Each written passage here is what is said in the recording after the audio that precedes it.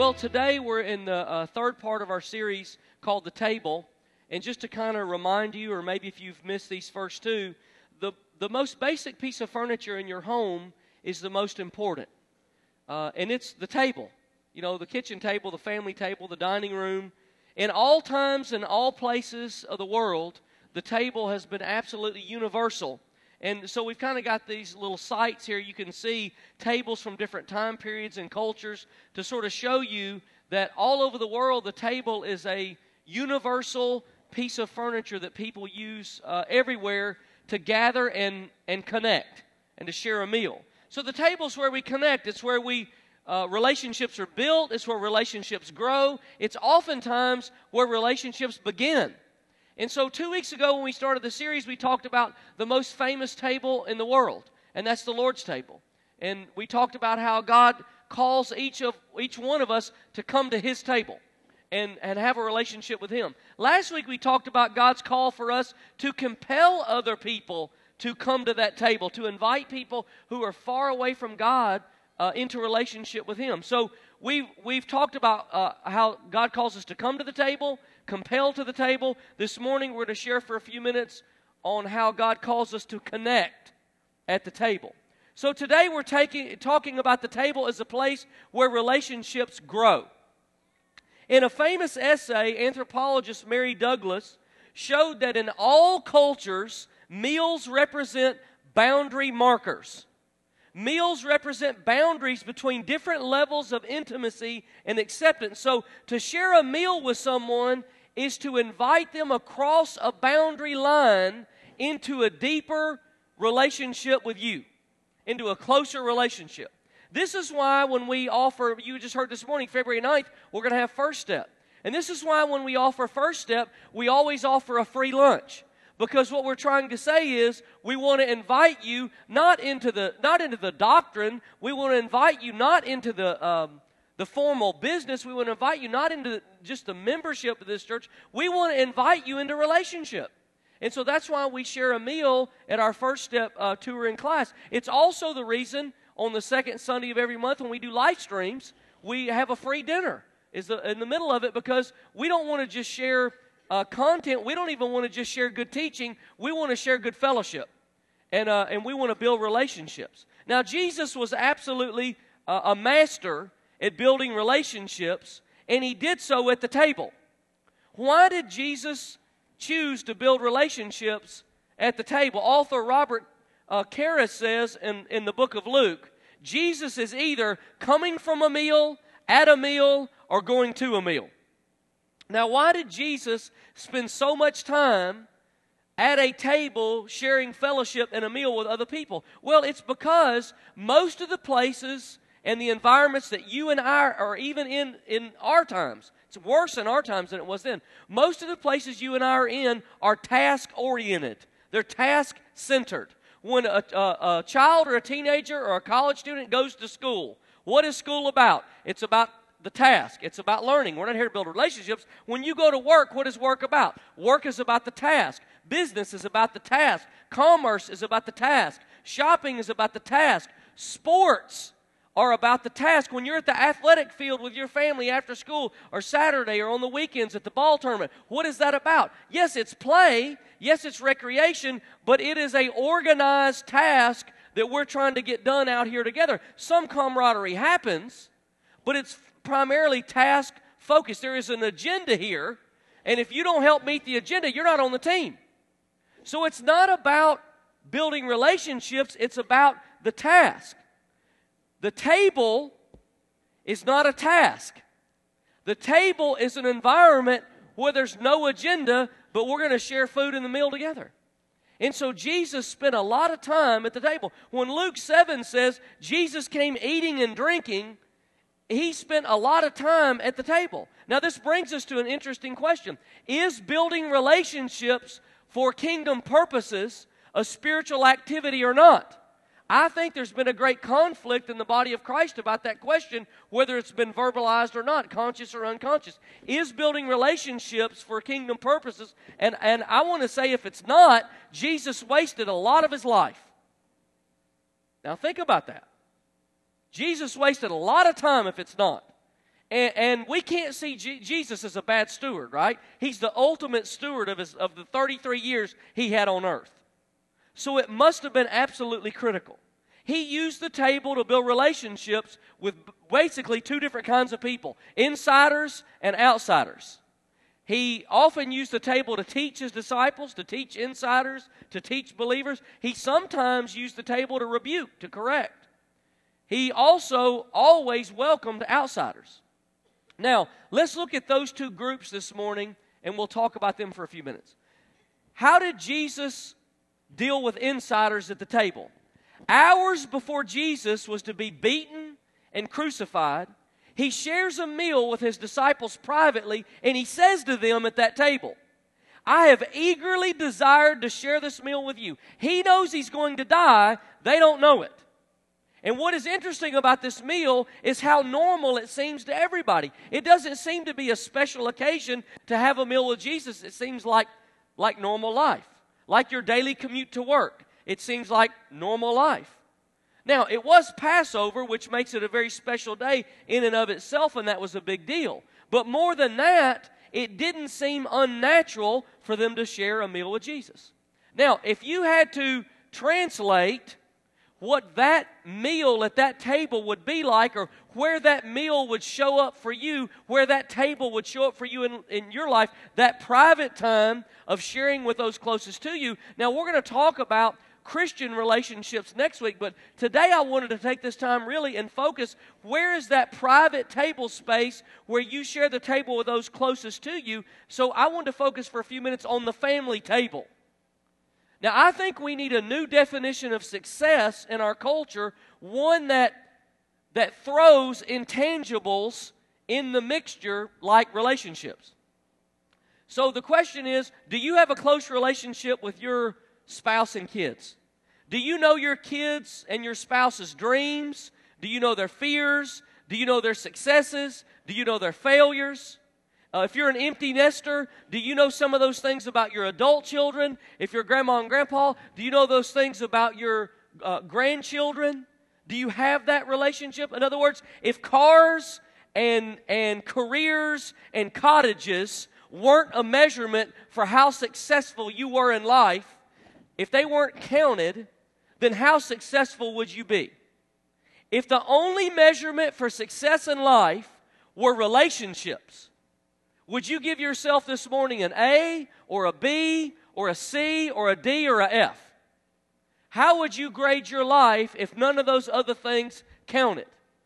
And so I want you to ask yourself, in your own family working, where's the table found in your home? I don't mean necessarily the piece of furniture. It might be that. But where's the place that you all relate to each other in a non-task-oriented way? In other words, this isn't about chores. This isn't about, did you do your homework? This isn't about, we got to get that bill paid. This isn't about, I told you to do that last week and you didn't do it. This isn't about correction. Your attitude's going to have to change because this isn't working. I'm not talking about any of that. Where is the place in your family where a task isn't trying to be accomplished and the only agenda is being together? A year ago, our oldest son was going to be a counselor or a leader at children's camp. And so we had to go and get him lifeguard certified so he could monitor kids at the lake and stuff like that.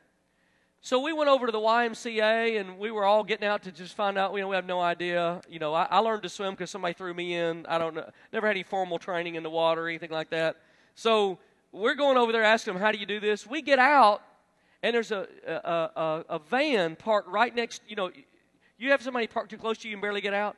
Kind of got out and slid between vehicles. And as I turned, I looked inside that van window, and something hit me inside that van that just sort of shook me and reminded me of where we are in our culture. I looked in that van and I saw an open box of half-eaten pizza laying up on the dash in the sun and the heat in that car. And I looked through that window and I looked out into the field past the parking lot, and there was a parking lot of kids running out there and parents surrounding it playing soccer. And to me, it just was a reminder of how broke. I thought some family shot through a drive-thru, called ahead, grabbed a pizza, jammed it, sliced down their kid's throat, threw them out there on the soccer field, and ran out there, and that's living. Somehow that's being alive. Somehow that's life. And it just reminded me what a graceless culture we live in. Go, go, go, go, go, go, go, go, go, go. Move, move, move. Got to get to this. Got to get to that. Got to do the next thing. And I know everybody eats meals on the go sometimes. We've done it. You've done it. Everybody's done it. I don't mean that. You know, we don't live like the Waltons at our house. Grandpa don't come and pass the potatoes and everybody sits down 4 generations deep at one long table of 18 people. I understand. You know, we go through drive-thrus. I get all that. But I guess just looking at it from the outside, it reminded me sort of where we are when it comes to the relationship building place in families. Too often it's gone. So I want to share a few thoughts with you. The family in America in the last 30 years has had a 33% decline at eating together as a family. And half of the time, the group that eats together watches TV. So there's no relationship happening. The average number of dinners eaten per week in the American family is 3. The average amount of time at those meals is 20 minutes. It's like, you know, feeding them on a conveyor belt. Gah! Jam it down the throat and go. A study was done by Children's Hospital in Cincinnati that learned that teenagers who eat dinner with their parents 5 times a week or more, listen to this, were the least likely teenagers to be on drugs, to be depressed, to be in trouble with the law. They were the most likely to be doing well in school and be surrounded by supportive friends. And here's the kicker. That was true for families no matter where they ate together. Even if they ate in a restaurant, it still worked. So in other words, it didn't matter who cooked the food, it didn't matter where they ate, and it didn't matter what they ate. What matters is that they did it together. Fathom that. The power of that connection at the table. Another study was done by the professor of education at Harvard's graduate school that discovered that dinner time had more value to child development than playtime, school, and story time. Wow. A child's development happens more effectively when you think you're sitting around the table doing nothing than it does in structured time like school and story time and play. Isn't that something? And so I guarantee you a family that doesn't share some kind of table together. It doesn't have to be Martha Stewart, and it doesn't have to be like Food Network, and it doesn't have to be perfect, and it doesn't have to be all of that. I mean, a box of pizza sitting around a table for 45 minutes with the TV off does more ministry and good for a family than a gourmet cooked meal and everybody shoots off in their own space and eats it. Isn't that something? So, insiders. So I just want to encourage you this morning as you move along in your family development. How could we find a relational space as a family? Jesus spent much time with the insiders, with those closest to Him at a table. Now let's talk for a few minutes about outsiders. Let's call this the church table.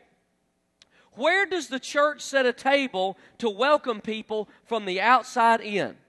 One of the stories that we see this in, when Jesus was eating at Simon the Pharisee's house, there was a sinful woman, the Bible says, or a woman who lived a sinful life, who came in, interrupted the meal, and in that time, they're at a table like a horseshoe.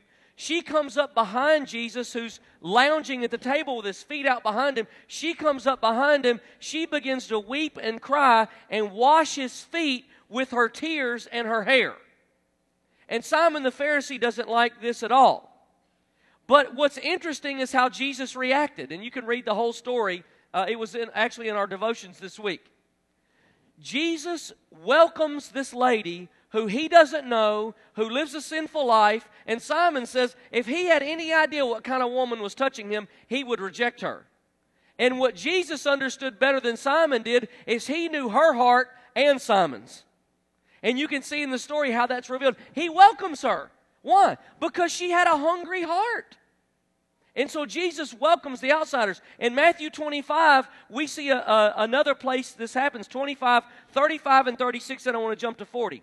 Jesus is saying to his followers, "For I was hungry and you gave me something to eat. I was thirsty and you gave me something to drink. I was a stranger and you invited me in. I needed clothes and you clothed me. I was sick and you looked after me. I was in prison and you came to visit me." And if you follow the verses that I'm not going to read, the believers, the followers of Christ say back to him, when did we clothe you? When did we feed you? When did we give you something to drink? When did we visit you? When did we welcome you as a stranger? And Jesus says in verse 40, the king will reply, "Truly I tell you, whatever you did for one of the least of these brothers and sisters of mine, you did for me." In these verses, Jesus puts the priority on the least of these. In other words, those who are most disadvantaged, the newest, the least familiar, the children, the newcomer, the new believer, the hungry, the poor, the sick, the thirsty, the imprisoned. However we treat these people, Jesus is saying he takes it personally. However you treat them, you treat me. Now here's the thing that we have to get as a church. We are called by God to welcome and invite and connect people to Jesus' family. To welcome the stranger is to welcome Jesus. To not welcome the stranger is to not welcome Jesus. That's what Jesus said. I didn't make it up. It's actually there. Matthew 25. So the church table is that place where we understand how important relationships of connecting people to Jesus' family are. The family table might be in the dining room at your house or the breakfast nook, but where is the church table set to invite people into relationship with the body of Christ? Where is the church table set for us to invite people and welcome people in to the body of Jesus, the family of Jesus? Well, in our church, it's life groups. That's where we set the table and invite people in. Now, I wondered what it was like to be a stranger in a church. I wondered what it was like to go to a place where I didn't know anybody and experience a worship service and see how that would affect me. So, late last year, Stacy and the boys and I, we have a 16 and 12-year-old, and my wife and I, we took our family and we went on a field trip. And we went and visited two churches. We visited a church of about 4,000, and we visited a church probably close to our size. And we scheduled it in a way that we could go to two services back to back. We went to early at one, the second at the other. And so we had to like wear dark clothes so nobody would know. We felt like we were cheating on our church, like we're having an affair, on our church. It was a ninja operation. Anybody know what I'm saying? We had to go incognito. But we picked churches that we thought were similar to ours and probably wouldn't be noticed. So we went. And we went on our little field trip. And we went to one church, and then we shot over to another one for the second service and did service there. And in the car, as we rode, I would ask everybody, hey, what did you think about that? How did that feel? How did that go? How did that look? What was going on there? And there were four things as we talked for a little while that kind of came up that we noticed. Here's what we noticed. We were surprised how hard it is to engage in the worship service when you know absolutely no one. We were surprised. I'm like a pastor. I sort of get it. I kind of get what's going on in the room. I've been in ministry all my adult life. I've been in church all my life. Or most of it. A few years there I blacked out, but most of it. I kind of get what's going on. I get the purpose. I get the point. I get the theology. I get the scripture. But I'm telling you, even though I get it, it was sort of like the bridge was out. It's kind of like watching church on TV. You are an observer. You're not a participator. you can switch the channels at any time because you say, I don't have anything invested here. I don't have anything to lose. I don't have anything to gain. I don't know anybody. I can't possibly offend anybody. I don't know anybody. Nobody knows me. They won't know if I leave. They won't know if I come back.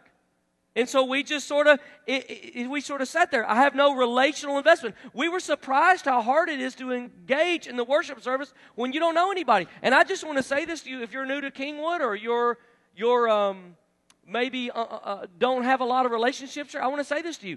You would be surprised how God's kingdom would come alive to you if you begin to connect with other people, and we're doing our best to set the table for you and welcome you. But you have to take a step to do that too.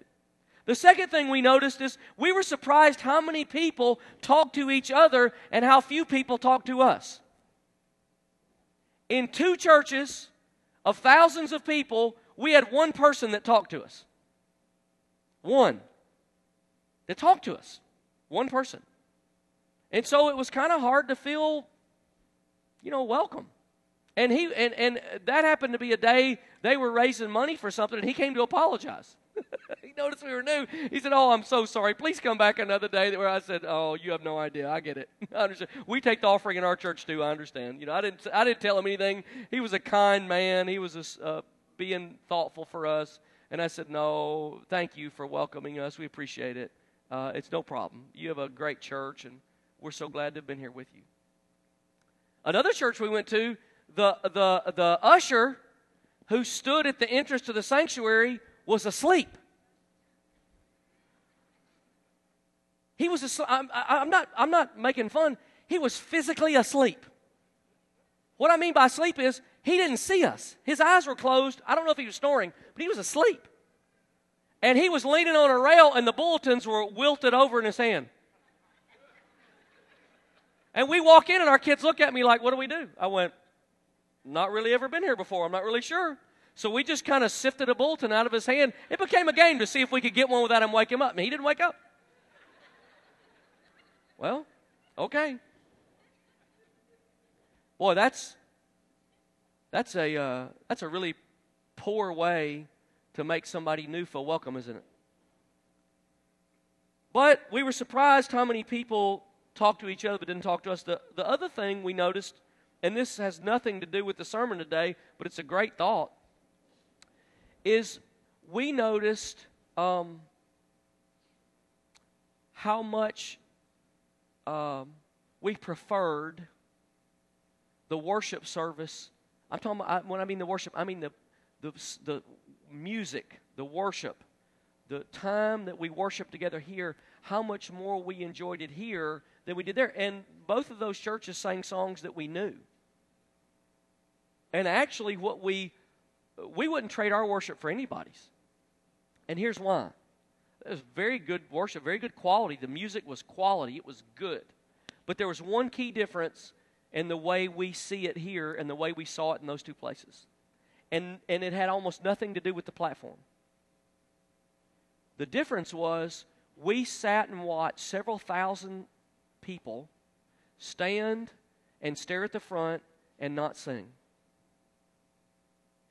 And man, can I just say to you, I was shocked. I've heard people say that congregational singing in the church across America is disappearing. People sort of show up and they watch the pros do it, and they watch them do it, but they don't participate. And when I was in those, it didn't strike me until I saw it. And when I saw it, I went, I don't want this. And can I just say to you, please, when you come in this room, you've got something incredible. Don't lose it. When you come in this room, you don't come to watch these guys sing and play. They come to prompt you and to welcome you to the table to sing and to raise your hand and to worship and to pray and to praise and to be a part. I don't want you to ever feel like when you come here you're watching anything on TV. You're not watching anything on TV. This isn't a stadium where we watch the good football players play and we're just the guys on the side buying the ticket in. That's not it. That's not the kingdom at all. And so, man, we saw that and went, wow, we can't wait to get home. Here's the last thing we noticed. We missed being here with you more than we thought. And I don't mean that we don't have that feeling. That's not a lack of love. We just went, man, we really don't want to go anywhere else. We really don't want to go anywhere else. We miss our church. Why do we miss our church? Listen to this. We missed being here with you because we're connected here. Worshiping with strangers, and I mean all of them, is a lot different than worshiping with people that you know. And we realized when we were gone, we missed being here worshiping with you because we're connected. So I want to say it like this to you. Until you feel out of place when you're not here, you're not connected. You haven't connected yet. And boy, when we weren't here, we felt really out of place. We said, what causes that? What causes that are the deep relationships that we've been growing over the last 4 or 5 years, and some much longer than that. That's what causes that feeling. And that doesn't happen overnight. You can't microwave that. You can't go out today in the foyer and jump in a life group and by next Sunday have it. But if you don't start today, you'll never have it. You have to take that step. See, the American culture is now counterproductive to relationship building. So if we don't build relationships on purpose, we're not going to have any. So it's our church's responsibility to set the table, to have an open front door. Now, how are we going to do that? Let me give you some thoughts. Last year, when we started our emphasis on life groups, we have seen an absolute explosion of life groups. We have doubled the number of life groups. In 2013, we ended the year with twice the number of life groups we had the year before. I think that's absolutely phenomenal, and I want to say hats off to all our life group hosts and leaders, and thank you for ministering and reaching out and doing what you do. On top of that, we have 120 people in a life group at the end of 2013 that weren't in one at the end of 2012. I think that's absolutely phenomenal. And again, hats off to all of our life group folks. So what are we going to do? We're going to continue to add life groups. We have 3 new life groups that are in your life group guide that you have in your chair with you today. We're going to continue to add new life groups. How many more life groups do we need? We need enough life groups for every person in Kingwood Church to be in one. When we have that many, we'll have enough. Until we have that many, we don't have enough. So we're going to continue our facility upgrades. You've seen the foyer, the classrooms, all of that. We're trying to make an environment in our church where people can come into a room, come into a building, come into the foyer, and the welcome is there. It feels like somebody was ready for you to be there when you came in the door. So we're going to continue to do that. We're going to continue to offer First Step, our newcomers tour and lunch and an information class. We're going to step it up. We're going to offer it once a month rather than once every other month. Continue to strengthen first teams. Here's the other thing we're going to offer this year. We're going to establish an internet campus. What I mean by that is that's not one of those deals where you say, oh, good, I don't have to drive to the building anymore. No, that's not what that means. What that means is there are people who will visit us on the web before they ever get here and will actually become a step of, if we can minister to people on the internet, we can invite them into a deeper relationship. And so we're going to open an internet campus this year. We've shifted some of our staff around. Pastor Clark is going to shift over to work with life groups, and Pastor Joel is going to move up to work with in the place that he left in 30 Serve and those things. So here's the deal. It's our responsibility to set the table, but it's your responsibility to come to it. In other words, it's our responsibility to make sure that there is a table, there's a clean table, there's a good table, there's a welcoming table. It's our responsibility to invite you to the table, but it's your responsibility to pull up a chair. Nobody can make you pull a chair up. And you'll never build relationships until you pull a chair up somewhere. You have to take that step if you're going to be connected, deeply connected to Jesus' family. So here's what I want to do this morning. I want to ask all of our life group hosts and leaders that are in this service, if you would go ahead and find your way to the foyer and prepare. Life groups are the table at Kingwood Church. And I want to ask you this. Inside your bulletin, there's a little card, and this is just an annual commitment that we've made to help us continue to pay off the debt on the Legacy Center and to invest in the vision of the church. So, continuing to renovate the Life Group rooms, continuing to upgrade our facility to make it more welcoming, starting an internet campus, those things all have a cost to them. And inside your bulletin this morning, there's a commitment card, and we'll ask you to turn that in next week. But for those of you who may not be here next week, you can take a look at it now, and you can make that commitment, or if you want to wait till next week, that's fine. But all the information that you need is on the card called The Table inside the bulletin.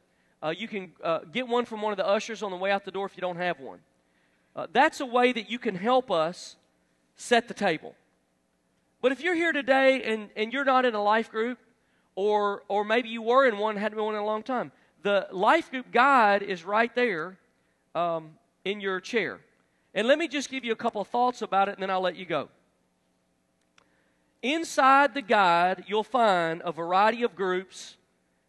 Basically, you'll find life stage, interest. If there's a little alien-looking person out beside it, little white alien-looking dot person, that means that child care is available at that group. If you see a symbol, how many of you are Monopoly players? Yes, anybody? Used to, ever played? Anybody ever played? Nobody's ever played Monopoly. Okay, I'm glad you're still alive. Good, we'll pass mirrors out and make sure you're breathing in a minute. All right, the little red house there means that group meets off campus. So the little person means child care's available for that one. The little red house means that one meets off campus. And there's an entire list of groups there. Later today, our website will be updated, and this new directory, if you look on it right now, the old directory's there, which gives you the groups from the fall. If you'll wait till later today, we'll have the new directory online, and that'll give you the guide for the spring. This is our spring semester. These groups will meet from starting next Sunday until the end of April. And then our semester for the spring is over. We take a break for May, and then we'll have another semester in the summer and then another in the fall. So here's the deal. We want to make the table a place that is as open as we can make it. So what you can do this morning is when you leave, you can go out and meet our life group leaders and host. And if there's one of these groups you're interested in, or a few, or two or three of them, go and meet somebody and introduce yourself and ask them, hey, tell me a little about your group. Tell me how many people come. Tell me, what are the folks like that come? Are they like us? Do they have kids this age? Do they, you're looking for a place, people that are similar. And so visit a group. Here's two good things. One is if you visit a group and just hate it, hey, don't go back. All right? For everybody's sake, don't go back. Right? Everybody feel better? But go visit another one. Number two, if you go to a group and you're there 2 or 3 months and you say, these are great folks, but I just feel like if we had someone closer to our age or had kids our age or something, the semester will end in April and you're like free. All right? So if that doesn't work, the door's open. So we find if you open the back door, people tend to come in the front door. So I want you to know, you're not getting married, you're not joining a cult, nothing like that. You're just reaching out and saying, you know what? For me to experience God's kingdom in its fullness, I have to have relationships with other Christians that are growing. And that's really it. So if you would stand with me this morning, you have your guide. Our host and our leaders are ready in the foyer for you. You've heard our heart. The table is set. But it's up to you to pull a chair. And if this is your very first time at Kingwood, we invite you to stop by and talk to some of our folks. Love to just meet you. Love to have you at First Step. You can go ahead and you have no hoops to jump through. You can go ahead and start at a life group next week. It'd be fantastic. We'd love to have you. Would you just pray with me? Lord, I thank you today for this service. I thank you today for the body of Jesus. I thank you for the kingdom of God. I thank you for the family of Christ that gives us a relational connection to you. How else can we relate so many of the things of the Christian life unless we relate them to other people who know you and they relate to us. So, Lord, today I pray that as we open the door, that you would allow not only this congregation to become a welcoming, inviting place, but, Lord, that you would allow new connections to start. Lord, we believe you for that, and we praise you for it. In Jesus' name, amen. God bless you.